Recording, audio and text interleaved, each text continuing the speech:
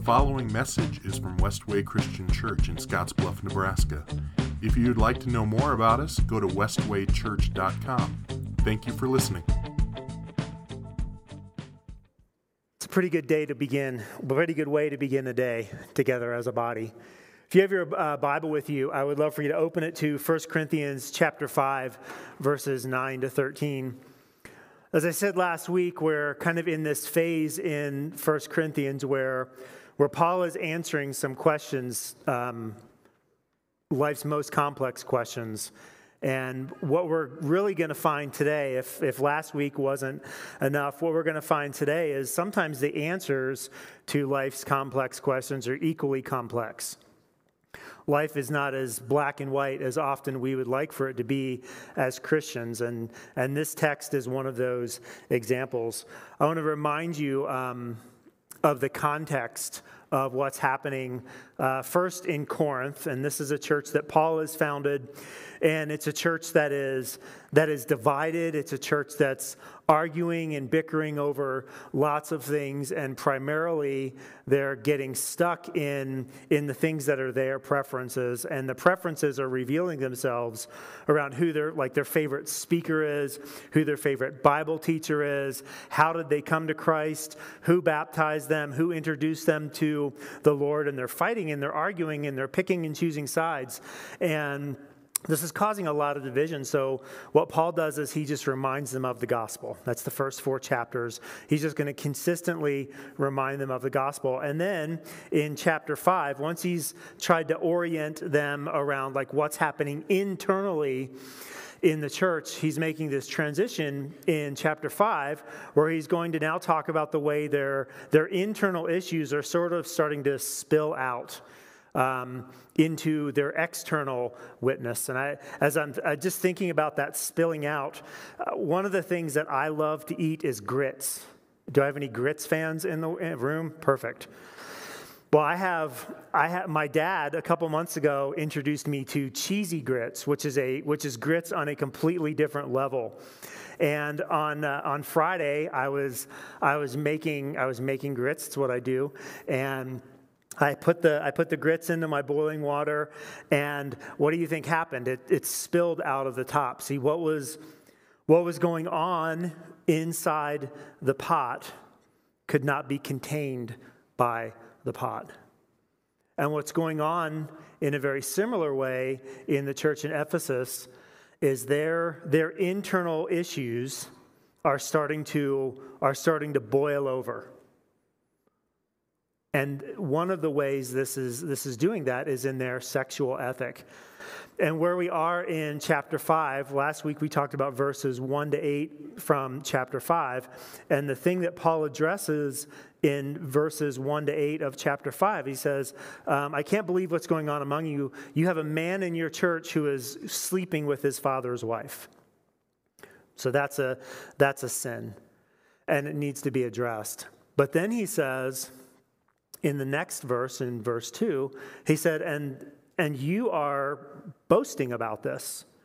You are proud about this. So there are 2 sins that are taking place there are multiple sins that are taking place in Corinth.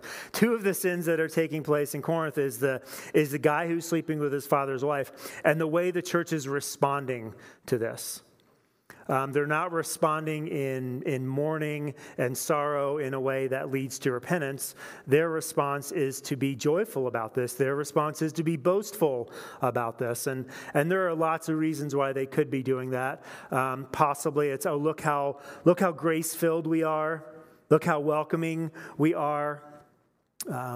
Maybe they, and likely they had tried to resolve the issue, and we'll talk a little bit more about this today, and they weren't getting anywhere with it, so we're just going to embrace this person. And this is a complex question, and the question that Paul is ultimately dealing with is what does church discipline look like?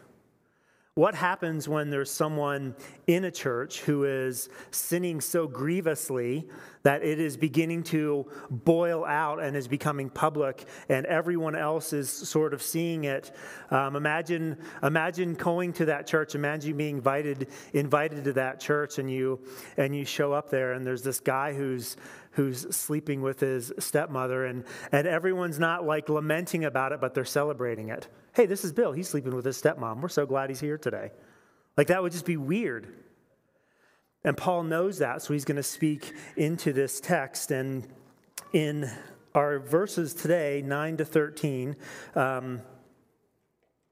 he's going to continue to address this church discipline issue, so you can follow along with me. This is beginning at verse 9. When I wrote to you before, I told you not to associate with people who indulge in sexual sin.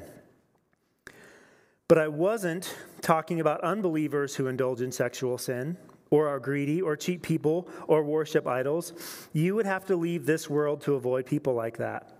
I meant you are not to associate with anyone who claims to be a believer, yet indulges in sexual sin, or is greedy, or worships idols, or is abusive, or is a drunkard, or cheats people. Don't even eat with such people.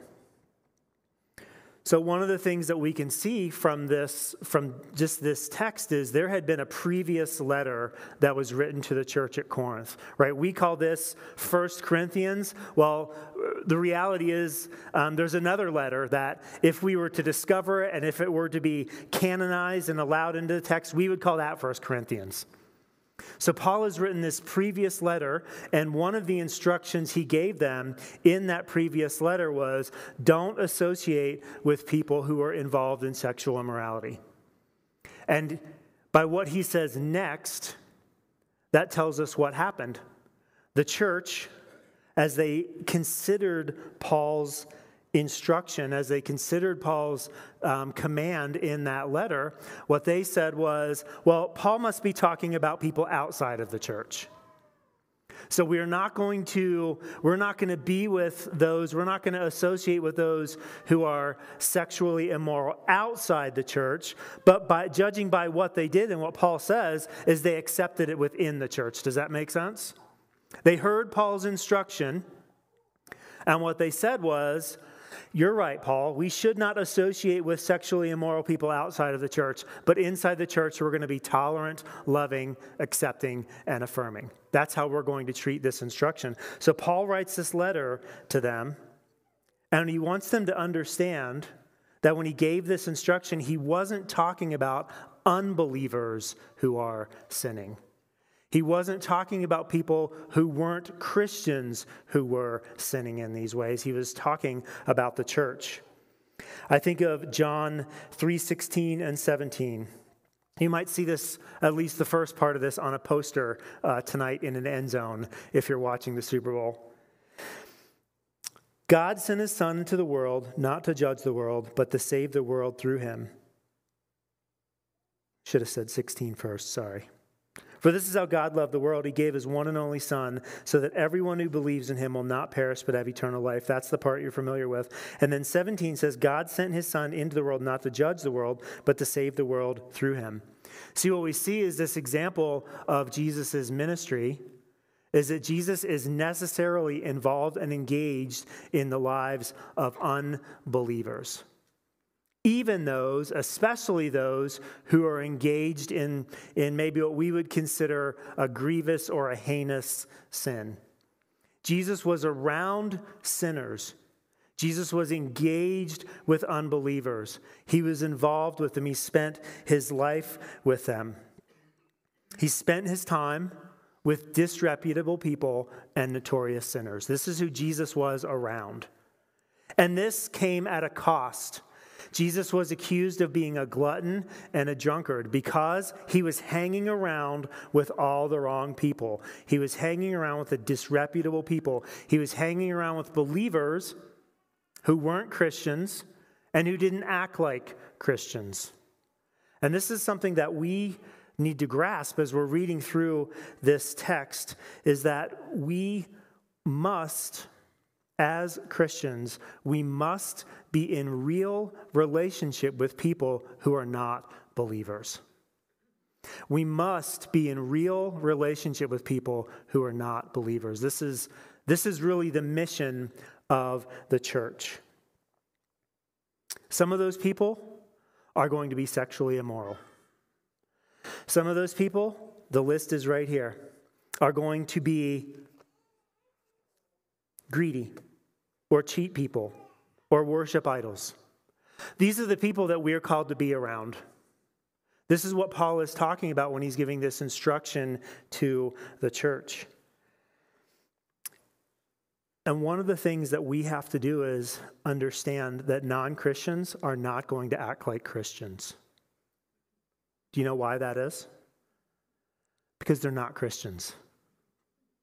I know that's kind of a mind-blowing concept for us, that people who aren't Christians would act like Christians. But we and I think this is something that we collectively, like as evangelicals in the United States, when we're kind of peering out into the world and we're seeing how non-Christians behave, there's this tension, and we're like, why don't people just do this? Why don't people just do this? Why don't people just do this? Why don't people just live moral lives? Well, they're not Christians.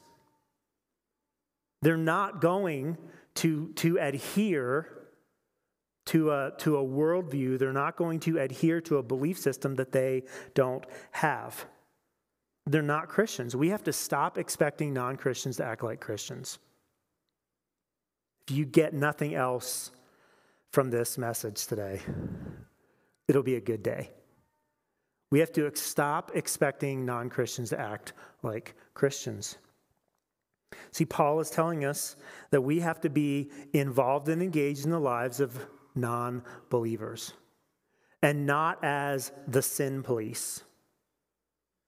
When we think about the way we interact with people who are non-believers, our job is not to be the sin police. Our job is not to point out all of their sinfulness. Rich Stearns, who's the president of World Vision, he said this: the church wasn't meant to be like a law enforcement agency enforcing moral laws on the public. It was meant to be more like a fire department, rushing into the world's pain and brokenness to bring healing and redemption. Jesus sent us on a rescue mission as ambassadors of his love. And see, here's the thing about being an ambassador. You can't be an ambassador of his love if you're not with sinners. When our country appoints an ambassador to another nation, that new ambassador doesn't stay in the United States. That ambassador actually goes overseas, probably to the capital of that nation of which he or she is an ambassador, and they represent the United States in the heart of that nation. And in the same way as Christians, we're not the sin police. We are ambassadors for Christ. So we go to places where sinners are, even to the places where notorious sinners are and disreputable sinners are. We go to those places so that we can be an ambassador for Christ. One of the questions that comes up in this is how, and this is how we spent, I think, an hour and 15 minutes in our elders meeting this past week. How do we, when we read these verses, how do we interface with the world? How do we interact with people who aren't believers? What's our role? What's our responsibility? Maybe you've heard that question asked before, or a statement made like we're in the world, but we're not of the world, and what does that look like? So we spent, as I said, an hour and 15 or 20 minutes on Monday kind of talking through this in this particular text, and there's a reason why. Last week, I had the opportunity to go and spend some time with our son-in-law, Joel, who's the pastor in North Platte, and his elders, and we were just talking about some different things. We were talking about lots of church things. And Saturday morning, it was, I don't know what it was like here, but Saturday morning last week, it was in Cozad. It was cold, it was wet, and it was windy. which for me is perfect running weather. So I went outside and went on my run, got back, and I walked into the room kind of where everybody was getting ready for breakfast. And a couple of the guys were having this conversation. And the conversation they were having was around something another pastor had recently said. And maybe you're familiar with this, maybe you're not familiar with this, maybe this will, just kind of go over your head a little bit. But there's a pastor by the name of Alistair Begg, and my guess is you may know who that is. He's a pastor. And he had written a book, and in this book, he had given someone advice. Someone had come to him, a grandmother had come to him and said, hey, I think it was my granddaughter, is inviting me to go to her wedding, and she's lesbian, she's marrying a female. And the question for this grandmother was should I go? I think this is one of life's most complex questions, isn't it? How do we interface with people who aren't Christians? And I had kind of heard the story, didn't really know much about it. So, of course, that meant that they turned to me and asked me what I thought on it. And I said, I said, let's tap the brakes for a second. I haven't heard this whole thing. I've heard a couple snippets here and there. But interestingly, next Sunday, we're going to be reading 1 Corinthians 5, verses 9 to 13 at our 10:15. So I'm just going to read part of this again. When I wrote to you before, I told you not to associate with people who indulge in sexual sin. But I wasn't talking about unbelievers who indulge in sexual sin or are greedy or cheat people or worship idols. You'd have to leave this world to avoid people like that. So I just kind of read that verse, and we had a little bit of conversation. Then I thought, okay, I'm getting ready to preach on this text. So I sent a text to our elders and pastors. I said, you know what? I want to have a conversation about this on Monday morning because we're gonna go into this text, and these are real world things that people in our body I know are wrestling through right now. So how can we speak to this? How can we deal with some of life's most complex questions? And I said, I know we don't care anything about what Alistair Begg says, and here's his sermon. We want to listen to it. We want to be informed, right? So this is a lesson for us. When we hear things that other people say, what we ought to do is do a little bit of investigation. Does that make sense? Rather than jump to a conclusion, we should investigate. So Ann and I listened to the podcast on the way back, and we had our own conversation, and we had a conversation on Monday. And here's where we came down. And I think this might not be satisfying for some of you. But the decision collectively that our leadership team made was, this is not something that we can bind your conscience on. Does that make sense? We can't stand up here and say, hey, you cannot go to this wedding, and if you go to this kind of wedding, you're not a Christian. We can't bind your conscience on that. We can't force you to do something when it comes to that particular topic. And again, that might cause you a little bit of disorientation. But in Begg's response to this grandmother, who was like, you know what, you should talk to your husband, not because your husband is going to overrule you, but because you're married and you are one together, and you should have a conversation about what this looks like. And I think a better question to ask is, can I go to this wedding? Should I hang out with this person? Should I do this thing? A better question is, what does it look like for me to be faithful to what Paul is saying in this text? As someone who has the Holy Spirit dwelling inside of us as Christians, is it possible? Is it possible that we could come to our own conclusion on this? I think the answer's got to be yes. And one of the things I liked about what Begg said was, you might go to one, but you might not go to the other. This is what it looks like, as we discussed on Monday. This is what it looks like for us to work out our salvation with fear and trembling. And I think one of the things that we kind of get wrapped up in this discussion is we are such a people who just want laws. We want a new law. We want someone to tell us what we should do in every single situation, in every aspect of our lives. This is what we want often as Christians. And what I want to tell you is, in the Old Testament, there were 623 of those things, and they didn't keep any of them. What God is doing in us when it comes to transformation is He's transforming our hearts so that we're into a new way of thinking, so that we are new people. So as we wrestle through these questions, like what does it look like for me to associate with unbelievers who sin? What does that mean? You know, there are churches that have ministries to strip clubs, to the women who work in strip clubs. You know, that probably wouldn't be a good ministry for me. But that would be a great ministry for women to be a part of, for people who maybe have been in that industry in the past, to teach and equip and proclaim the gospel to them. That would be a super fantastic ministry. We want to be wise, we want to be discerning, but we can't bind your conscience on some of these things, and we're not going to bind your conscience on some of these things. Here's what we're not going to do. None of our pastors are going to facilitate a wedding for someone other than a male and a female. None of our pastors are going to do that.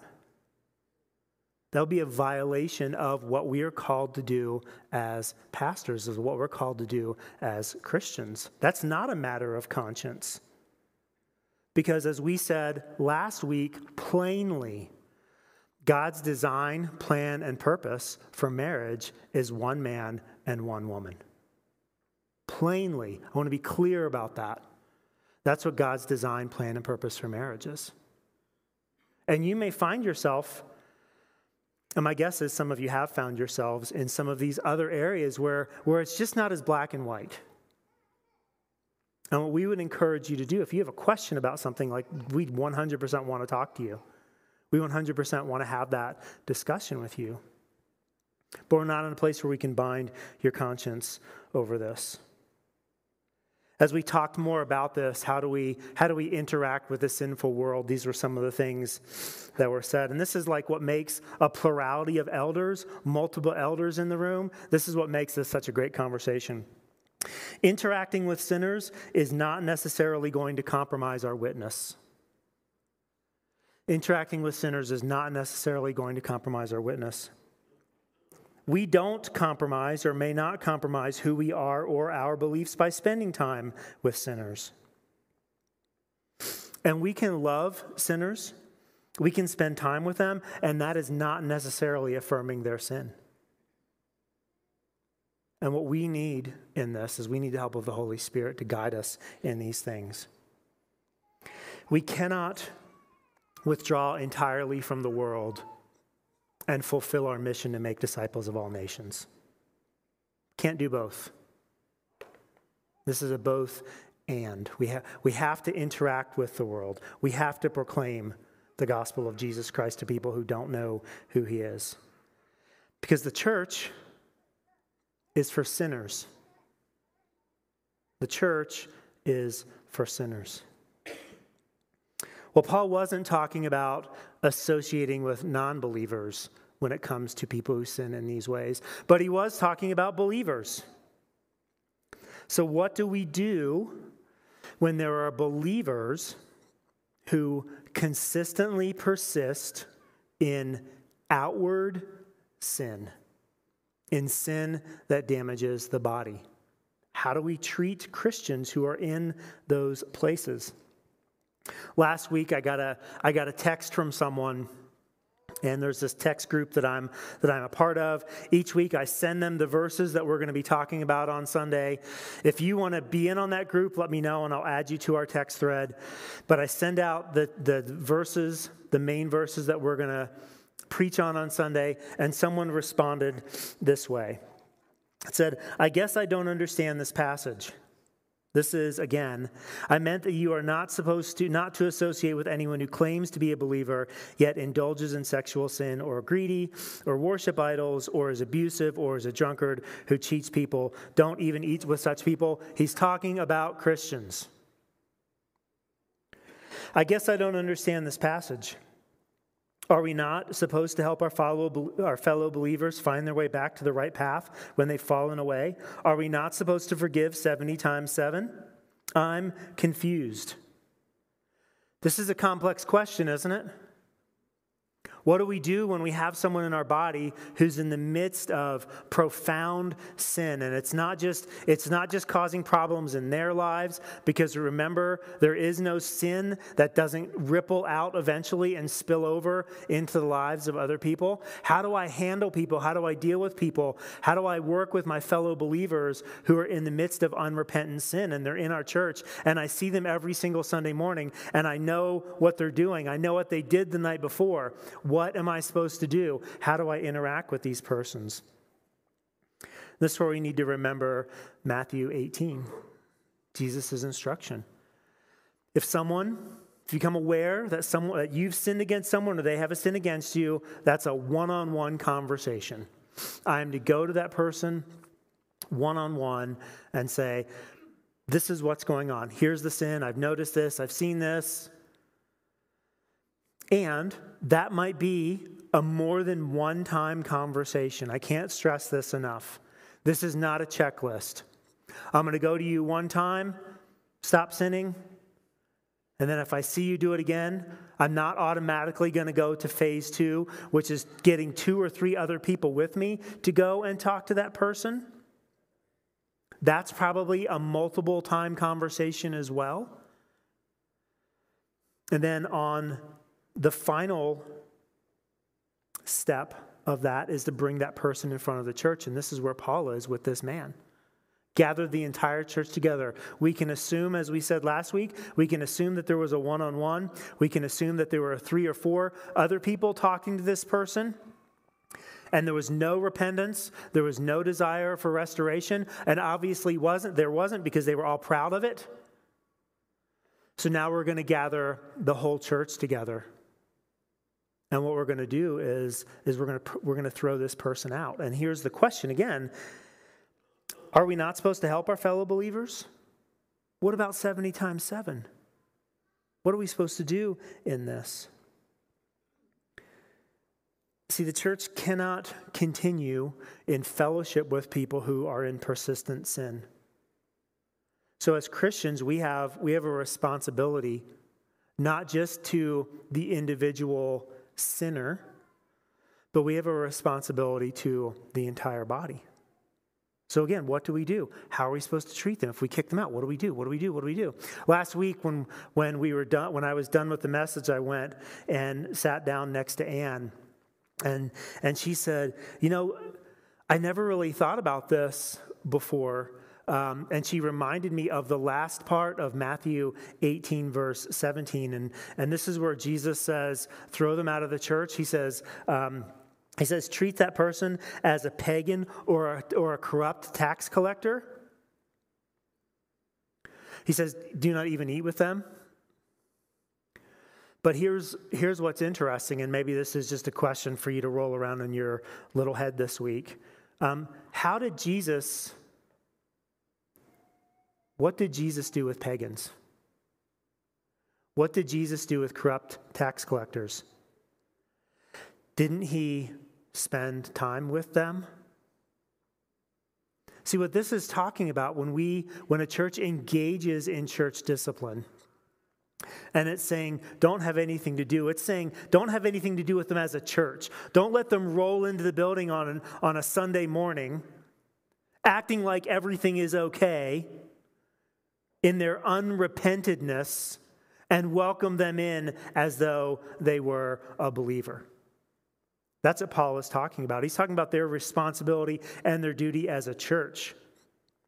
Because hopefully, someone is going to be in relationship with that person that we have just kicked out, and someone is going to be in relationship with him or her and be able to proclaim the gospel to them. to be able to love them and to honor them and to serve them. This is really critical for us to understand as we think about church discipline. And you should also know, I said at the beginning of this series, we're not covering 1 Corinthians because we think we have a whole bunch of issues we have to deal with as a church. We want to be the kind of church that is ready to deal with an issue when it comes up. We're not talking about church discipline today because we have some pending church discipline thing and we're trying to get you all ready for it. This is just what's next in the text. Okay?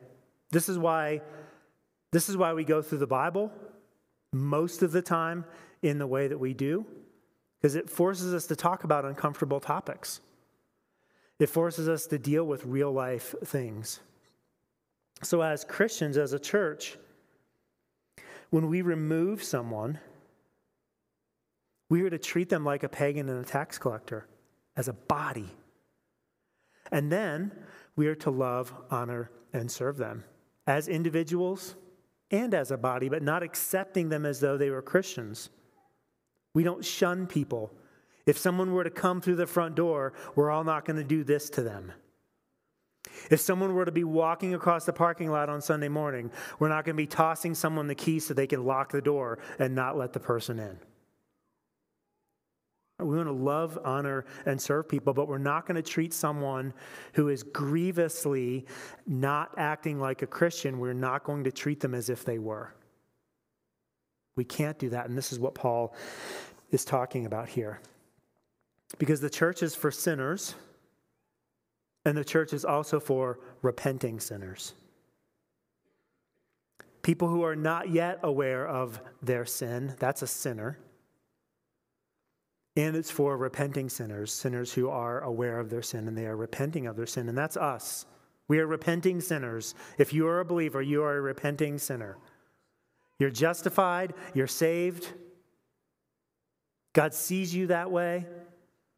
And we want to continue to live our lives in repentance. Here's verse 12. It isn't my responsibility to judge outsiders.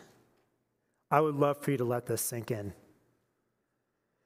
As you're thinking about the way you interact with people who aren't believers. It isn't my responsibility to judge outsiders, but it certainly is your responsibility to judge those inside the church who are sinning. Let's continue into 13. God will judge those on the outside, but as the scriptures say, you must remove the evil person from among you. See, one of the things that we have to understand, it uses that word judge, and we had some conversation about that. Oh man, we don't like that word judge. So I went back and I looked in other translations because I wanted to just make sure that the NLT wasn't doing something wacky with a different word. And the other translations that I looked at, they all said judge. So I'm going to stick with judge. See, it is our responsibility to judge those inside the church. This is a responsibility that we have towards one another. This is a responsibility. Judging those within the church is a responsibility that we have for one another. This is accountability within the church. This is a mutual relationship where if I have sin in my life, I need you to point it out to me. If you have sin in your life, you need us to point it out to you. And if we're uncomfortable with that, if we wrestle through that, a question that we kind of need to ask is what do we think church is actually about? What is the purpose of this thing that we do? What's the purpose of this gathering? Why are we here? The phrase that if you've gone through, and there are a couple of you either here or watching online, if you've gone through premarital counseling with Ann and I, or if you've watched anything that Rob Renow has done about marriage, one of the things that he talks about is the first purpose of marriage is the spiritual transformation of one another. That's kind of the purpose of the church. the spiritual transformation of one another. And if you are married, you know that spiritually transforming the other person is not very much fun, is it? It's not very much fun being spiritually transformed by the other person. But this is the purpose of the church, is spiritual transformation. This is not, we're not here to have a social club as a church. We're actually here to spiritually transform one another, to speak the truth in love with one another, to have the sharper edges of us like rubbed off by other steel. This is why we have a church. And spiritual transformation is a mutual responsibility. We have to be willing to give it, and we have to be willing to receive it. I think for many of us, we got the giving it part down pat. We love giving out spiritual transformation to other people.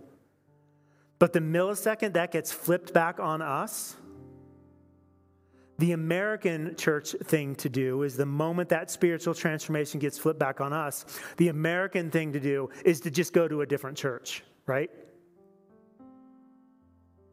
But that's not what God calls us to. God calls us to spiritual transformation, and this requires relationship.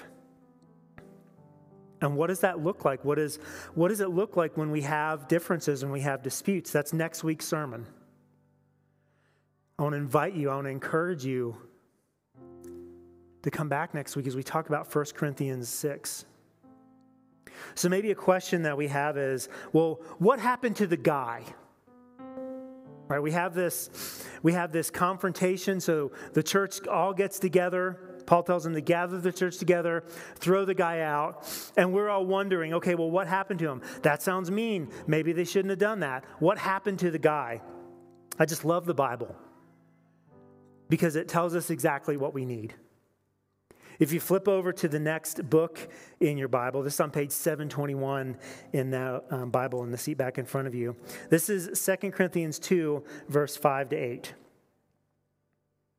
I'm not overstating it when I say to you that the man who caused all the trouble hurt all of you more than he hurt me. This is who he's talking about. He's talking about the guy who was sleeping with his stepmom.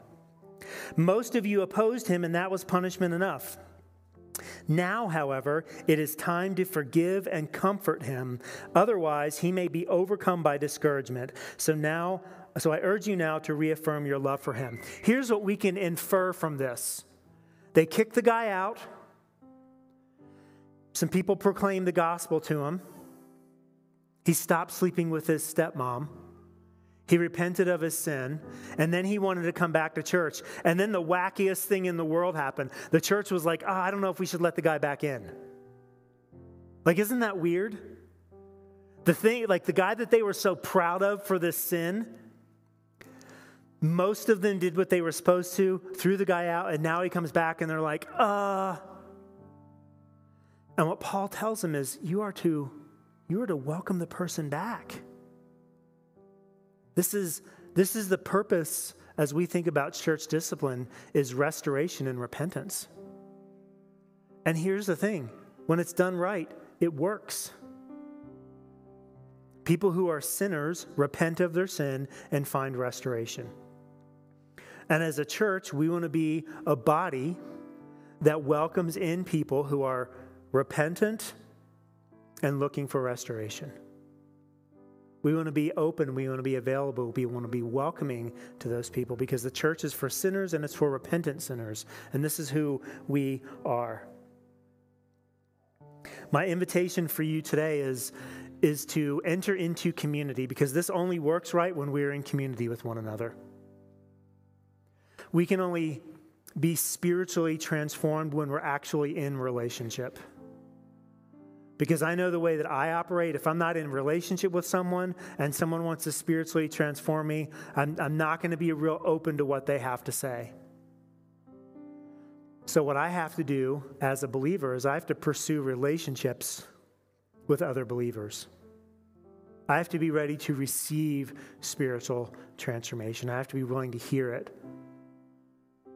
I have to be willing to make changes based on the spiritual transformation that they're telling me is necessary for my walk with God. But even before that, if you've never placed your faith in Christ, and this kind of community sounds really good, like a place where I can go to a place and actually be open and honest about what I'm struggling with, and I can find healing and hope, and they're not going to kick me out because I'm not a believer. Like, I want in on that. Your first step is to make a decision to follow Christ. And we did not empty the baptistry after Amelia was baptized this morning. So what I would encourage you to do, I'm going to go stand over there at that door. I would encourage you, if you've never made that decision, I just want to invite you into that. And if you have made that decision, if you are a Christian, I want to challenge and encourage you. Stop judging non-believers. Instead, let's have the kind of church where we can spiritually transform one another and hold one another accountable. Will you pray with me?